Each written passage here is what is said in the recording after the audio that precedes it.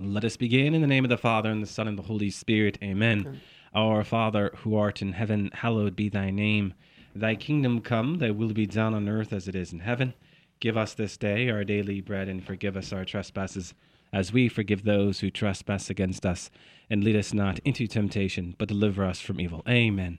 In the name of the Father, and the Son, and the Holy Spirit. Amen. Well, welcome to another edition of Seeds of Truth. This is your host, Joe Hollcraft, coming to you from KKXX Studios, Chico Live Radio 104.5 FM and AM 930. It is great to have you with us another Wednesday evening, where we continue our reflections into this work by Christopher West titled Fill These Hearts, a work where we have been able to engage all of those essential principles of theology of the body and principles that really have us asking the deepest questions about the meaning of life. We have been at this now for over a year and a half, and this has led to so many new conversations, and I have been so grateful. So I just want to extend a thank you to all of you listeners out there who have been so engaging on this subject matter. And I'm excited for this evening's program because I do have Derek Allen with me. Derek, great to have you with me another evening. Thanks for having me back, Joe. Always enjoy coming in and doing the show with you, so thank you. Yeah, Chris once again was unable to join us, Derek. I think the next go around he'll be with us. So here we are, Derek, in this work, Fill These Hearts. We have arrived at a threshold point. We are moving out of part one, that part titled Desire, and into part two, that part titled Design. And really what this does for us is it allows us to talk about bigger picture stuff, if you will. Desire, design, and destiny. I mean, these are the three Ds that Christopher West takes up to explain, in layman terms, the stuff of theology of the body. Now, how are we made to understand these three Ds? Well, first, desire. What does Christopher West want to communicate with that word desire, and how are we to understand that word? Well, first of all, Derek, when we talk about desire, we are not talking about those trivial desires or those superficial wants within the context of material goods, huh? You know, we so often say, I need this, or I want that, or maybe even I desire to have this thing. That's not what we're talking about. What we are talking about here is that atomic energy of our souls, that universal ache that we feel as human beings for something greater than ourselves. This is what we intend to mean by using the word desire. Remember what the word itself in the Latin means, to shoot for the stars. Something so great, something so divine that we're constantly reaching up for it. That longing that, as we've sort of talked about before, sort of begins with eros and leads to agape. Mm-hmm. Yeah, that eros is that raw material, and ultimately agape, that divine sacrificial love, is the finished form of that eros, as John Paul II talks about it. And then we have this word design, which by definition, it's really interesting, literally means to be set apart for a specific purpose. To be set apart for a specific purpose. So in creating man, God rolls up his divine sleeves and creates his masterpiece. This part is answering that question, Derek. What does the very design of our bodies as male and female tell us about God's plan for our lives, huh? I mean, why did he make us as sexual beings? Why did he make sex so pleasurable, so alluring and attractive? As Christopher West asks, was it only to dangle a carrot in front of our noses and then forbid us the satisfaction of eating it? No. And here he talks about destiny, because we are created for bliss, for ecstasy, and our hearts know it. And this is the good news of theology of the body. Well, and I think that whenever I hear the word destiny, I always think of that passage from St. Paul, those that he knew, he also predestined. And I think it's easy for us to think of destiny as, our design. We were meant to do things this way in this order. But I think it's helpful if we think of destiny as a destination. Mm-hmm. We were designed for a destination in mind. Of course, that destination being heaven. Mm-hmm. Yeah, and when you hear the word design, what do you think of? Maybe art? If you were to talk to any artist, they will tell you as they are painting or drawing, whatever it is that they are putting together, that they are working with the end in mind, right? And that end is that church or that museum where this painting or drawing or maybe sculpture is going to go. It has a very specific end, if you will. So you work with the end in mind. And obviously, this is what God does, because God is the great artist. Recently we have bought a home, and we're putting up our stuff in the house, and we're painting with the end in mind. We're using certain colors in light of other colors, right? We're putting things up that are going to bring out colors. And so this, of course, is what lies in the heart of the artist. You work with the end in mind. And of course, Derek, this is what God does, in our very design. When we cooperate with our nature, when we cooperate with our maleness or femaleness, if you will, what we are doing essentially is bringing out the beauty and the splendor of the body of Christ, our unrepeatable character, the unrepeatable gift that we are to the world. Well, it's interesting that you would bring up art. Christopher West says the same thing at the beginning of this chapter. Hopefully a form of art that most of us are all familiar with, the art of stereograms. Yeah. I'm sure most of the listeners can remember those picture books from when they were a kid. You open it up, and it just seemed like these random collection of lines and colors and whatnot. But if you look at them cross-eyed, or if you sort of don't focus on the page, an image appears in all of that sort of randomness. Now, interestingly enough, I guess Christopher West was given one of these books several years ago by a friend, and this was the first time he had ever been introduced to this particular form of art, shall we say. But it's interesting that even though those books, they accomplish something that's kind of cool. You're looking at a 2D surface, but yet through these images, a 3D image appears. And so, as we talk about these 3Ds, desire, design, and destiny, we can almost think of those books as sort of an analogy for creation. We have to look further. We have to look in to creation. Yeah, and there's something to remember when you talk about theology of the body, that there is this mystical component to it. And what do we mean by using the term mystical? Well, the mystical, I think to some degree we've all experienced, Derek, that the mystical is when within the ordinary, we experience the extraordinary. Within our earthly encounters, we experience something divine. And out from these encounters, out from these experiences, we have this keen conviction that God is working in the ordinary. And out from that keen conviction, we experience then this kind of mystical understanding of all of our encounters. We could say a new depth dimension. That's really what Christopher West is after. He wants us to see that all of our encounters with especially people, but also the things around us, have another depth dimension.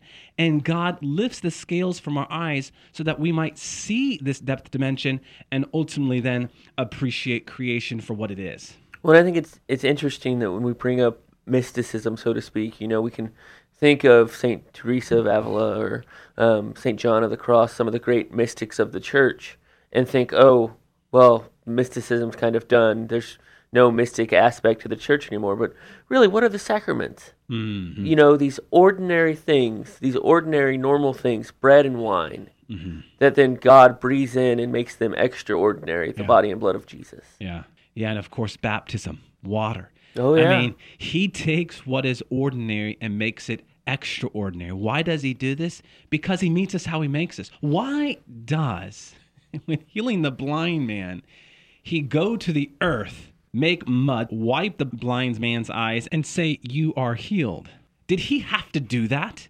Couldn't he have just said, "You can see, go and be on your way"? Of course he could have, because he's God, he can do whatever he wants to do. Yet he wants us to see that there is a sacramentality to matter, that there is a sacramentality to earthly things, and that they can be used for purposes of sanctification. That sacramentality that transfers into our own design. We are not just carnal beings, we are body and soul. Yes. A point that we could never reinforce enough on this very specific topic, Derek, and that is the sacramentality of our bodies, because I think it really does illuminate for our listeners a clarity, if you will, into what we're talking about. What do I mean? Well, if we are happy, what do? We smile, we laugh. Yes. If we are sad, what do? We cry, we pout. And we see physical tears, Yeah. And when we are embarrassed, what do? well, we blush, Yep. right? We turn a different shade of pink, maybe, right? There is a unity of body and soul. There is something being expressed on the outside that belongs to an inward reality. And that, of course, is what the sacramental life is all about, and certainly what the unity of the body and soul is all about. So design is very important. And this whole definition of being set apart for a specific purpose, does this not speak, Derek, to the essence of holiness and why we need to take up our bodies in light of this holiness? Okay. I mean, that's kind of what St. Paul is getting at when he says that the spirit is willing, but the flesh is weak. You know, that it comes with the practice of the virtues, especially temperance and fortitude, and in shaping our bodies to follow the lead of the soul. Mm-hmm. Yeah, I mean, we are given the grace, and by grace we are talking about the very sustenance of God, spiritual food, but we have to cooperate in that grace. There's the beautiful image we were sharing the other day that comes from Fulton Sheen. You know, he offered the image of an alarm clock. You know, grace is like an alarm clock. It wakes us up. It doesn't get us out of bed, no, right? It doesn't. The alarm clock doesn't reach out, grab us, and pull us out of bed. We have to will it. The spirit is willing, but the flesh is weak. What do we want to do? We want to go back to bed. Sure. Right? But we have to overcome our laziness, our sleepiness, and rise up with God's grace. This is why we say we need to cooperate in God's grace. Co-operatus, right? Cum with operate. The operatus or operatio is to toil, to struggle. We have to will it, and in so doing, walk with God. We have to overcome our flesh and at the same time be obedient to it. Realize that God has a divine plan stamped into the very biology of our bodies, and we have to be obedient to that. Well, I think it's important for us to mention, too, that it's not just the biology of our own bodies, but the biology across the spectrum of creation. Mm-hmm. That all of creation speaks to this. Mm-hmm. It's not just humanity in the fact that we are created in the image and likeness of God. No, God has taken this and permeated it through all of creation. How many times in the Psalms does it say something like this? And the rocks shall cry out to the Lord, or the trees will cry out to the Lord, or nature will cry out to the Lord. Mm-hmm.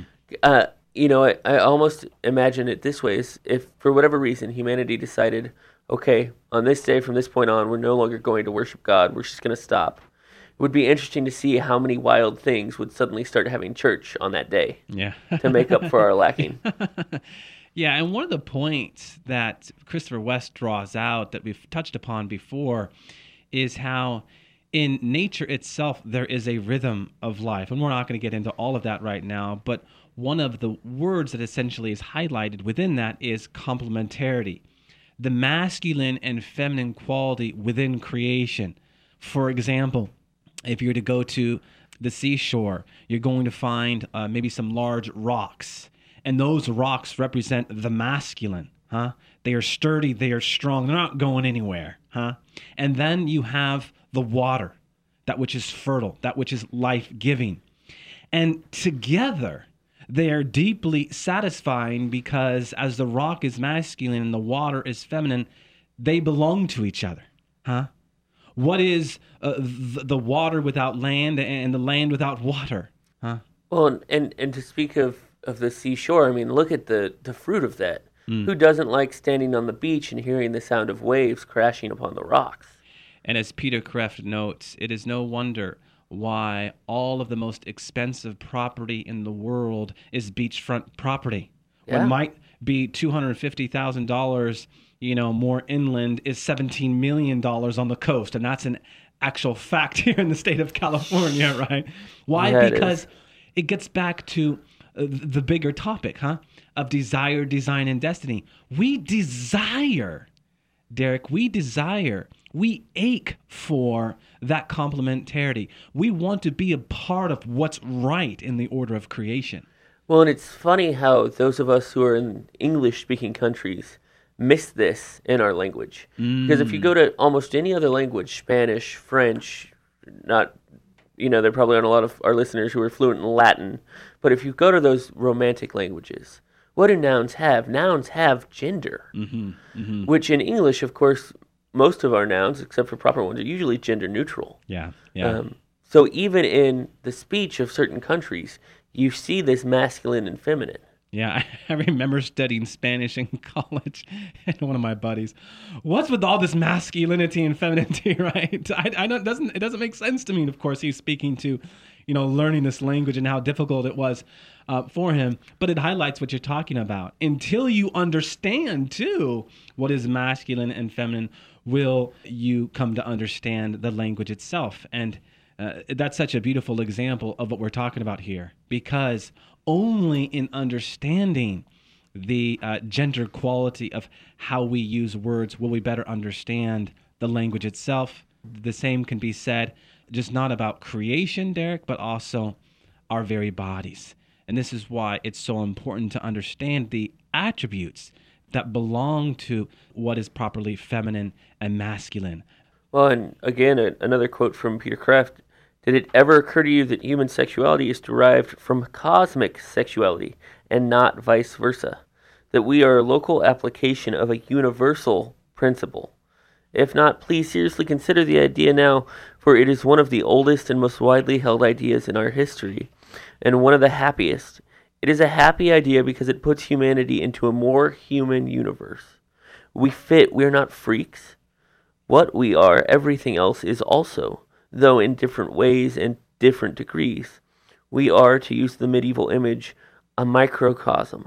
A little cosmos. The universe is the macrocosm.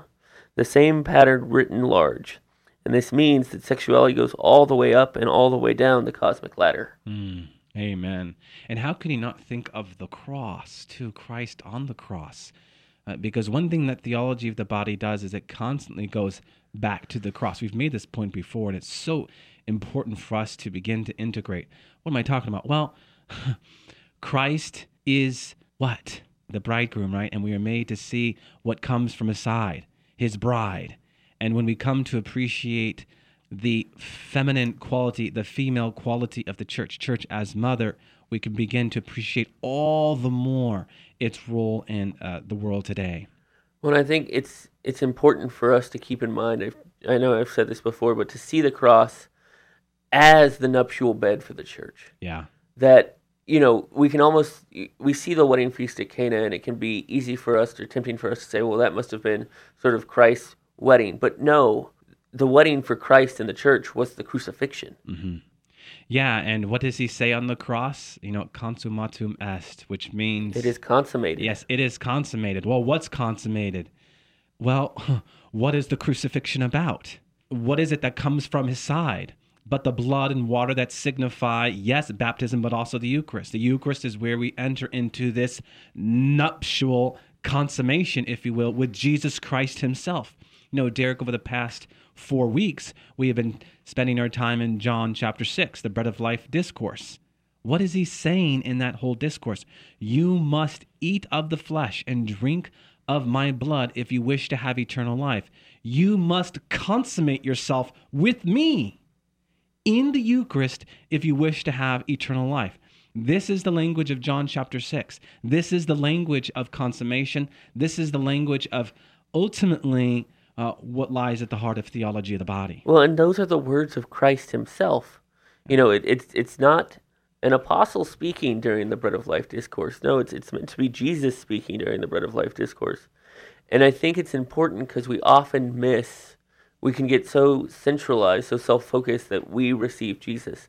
But also Christ receives us in the celebration of the Eucharist. It is a two-way street, just like the marital embrace is. We receive, but we are also received into him. And it's important for us to remember that. Yeah, and just as we receive and consume the flesh of Christ, so does the flesh of Christ consume us. I mean, to understand and to appreciate that it is Christ who is consuming us is quite provocative. And it shouldn't fall too far from us, Derek, because why? Well, again, what happens when two become one? The female is consumed by the male, and the male is consumed by the female. there is this consummation, being consumed, literally, being absorbed by one another, right? And this powerful expression ultimately is what leads or points to our destiny, that we are sharing in an earthly form, physical form, yes, but sharing nonetheless in something that awaits us eternally. So very important. And I know we can easily get theological on this topic, but there's so many provoking things going on as we enter into this whole topic of design. Now, Christopher West makes note here, Derek, that in the end, to talk about masculine and to talk about feminine is to really speak to the ultimate purpose of sex, right? Sure. Which we've already touched upon. And I like what Christopher West here has to say. He says, when we open our eyes to it, we see that all of creation speaks of the mystery of marriage, of the attraction and union of creative difference. And creation's story culminates in our creative difference as male and female. As the crown of creation, man and woman tell God's story more vividly than the sun and the earth or the birds and the bees ever could. So what is he saying here? Well, as we speak to the complementarity of, say, the rock and the water, that only points to something so much more explosive that is going on between male and female. And even if you look, Jesus says to judge a fruit or a tree by its fruit. Sure, the sound of the waves crashing on the rocks is pleasant and enjoyable and certainly will increase your property value. Yeah. But look at the joy that comes from bringing children, from raising kids, from having a family. Mm-hmm. Mm-hmm. I would say most people would probably trade for their family over the rocks and the waves any day. Yeah. Well, and there's something transforming that comes with life itself, right? That is life with a will. Yeah. And we have to be present to that, lest we fall into this mindset of an idolizing or worship of creation itself. We are not tending towards a worship of creation, but essentially appreciating creation for what it is, as a reflection of its creator. What it was designed to do. Yes, which is draw us into the deeper mystery of God himself. And we know God to be more than just creator, but he is creator and father.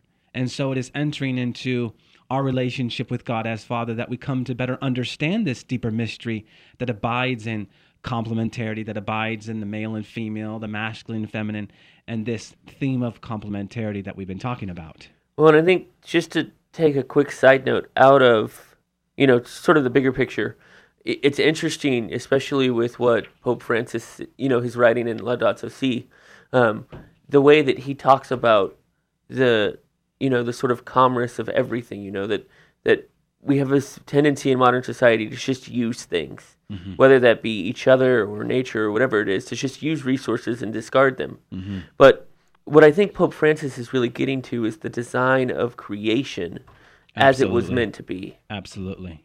Yeah, if we have this, in the language of Pope Francis, consumer mentality, where we just, quote unquote, throw everything away, we will never appreciate the gift of creation for what it is. And if we don't have that understanding, then it's going to limit our understanding of who we are. Right.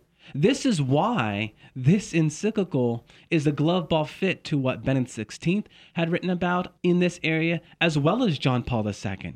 For those who are well versed in Pope Francis's predecessors, they know well that ultimately Pope Francis is essentially bringing home what St. John Paul II and Benedict XVI started, which brings us back to the essence of what theology of the body is about, which is discovering our purpose in light of God's plan that he imprinted into the very core of who we are as male and female, right? And that purpose is not to exist as a commodity. Yeah. Pope Francis uses the word commodification of everything. Yeah. We try to sell and trade anything we can find. Yeah. But that's not the point. Yeah. The point is to use the created world as you mentioned, that reflection of the Creator. Mm-hmm. Mm-hmm.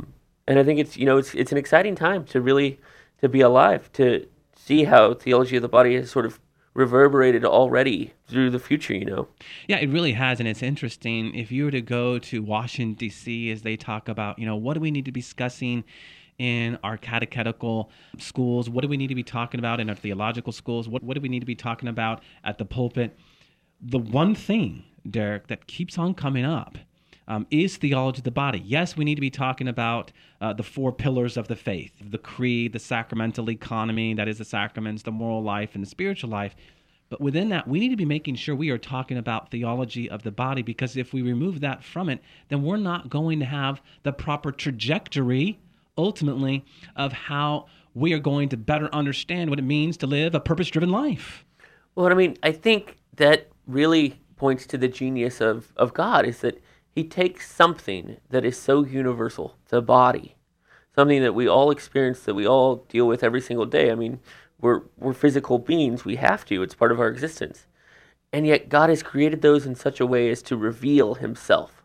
And how creation itself is seen in light of that genius. So important. Well, looking up at the clock, Derek, we are out of time. I don't know if you had any closing thoughts to our subject matter this evening. We really are kind of laying the foundation for this whole part. Yeah. Really, we didn't really necessarily get into the essence of what Christopher West was getting into, but we just want to paint a bigger picture into where we've been, where we're at, and ultimately where we're going. And in closing, it kind of reminded me of a quote from Pope Benedict. The world calls you to comfort, but you were not made for comfort. You were made for greatness. Amen. You could substitute the word for design, the word made for design. Yeah. You were not designed for comfort. You were designed for greatness. Yeah. And to be great means to not blend in, right? We have to be set apart because this is our holy purpose. Amen. In the name of the Father, and the Son, and the Holy Spirit. Amen. All glory be to the Father, and to the Son, and to the Holy Spirit, as it was in the beginning, is now, and ever shall be, world without end. Amen. And God bless you.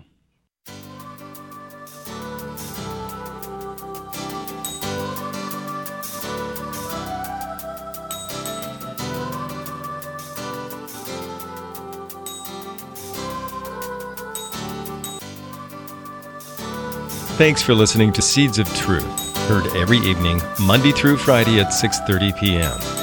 If you'd like to hear this program or find out how you can help support Seeds of Truth, the website is joehollcraft.org.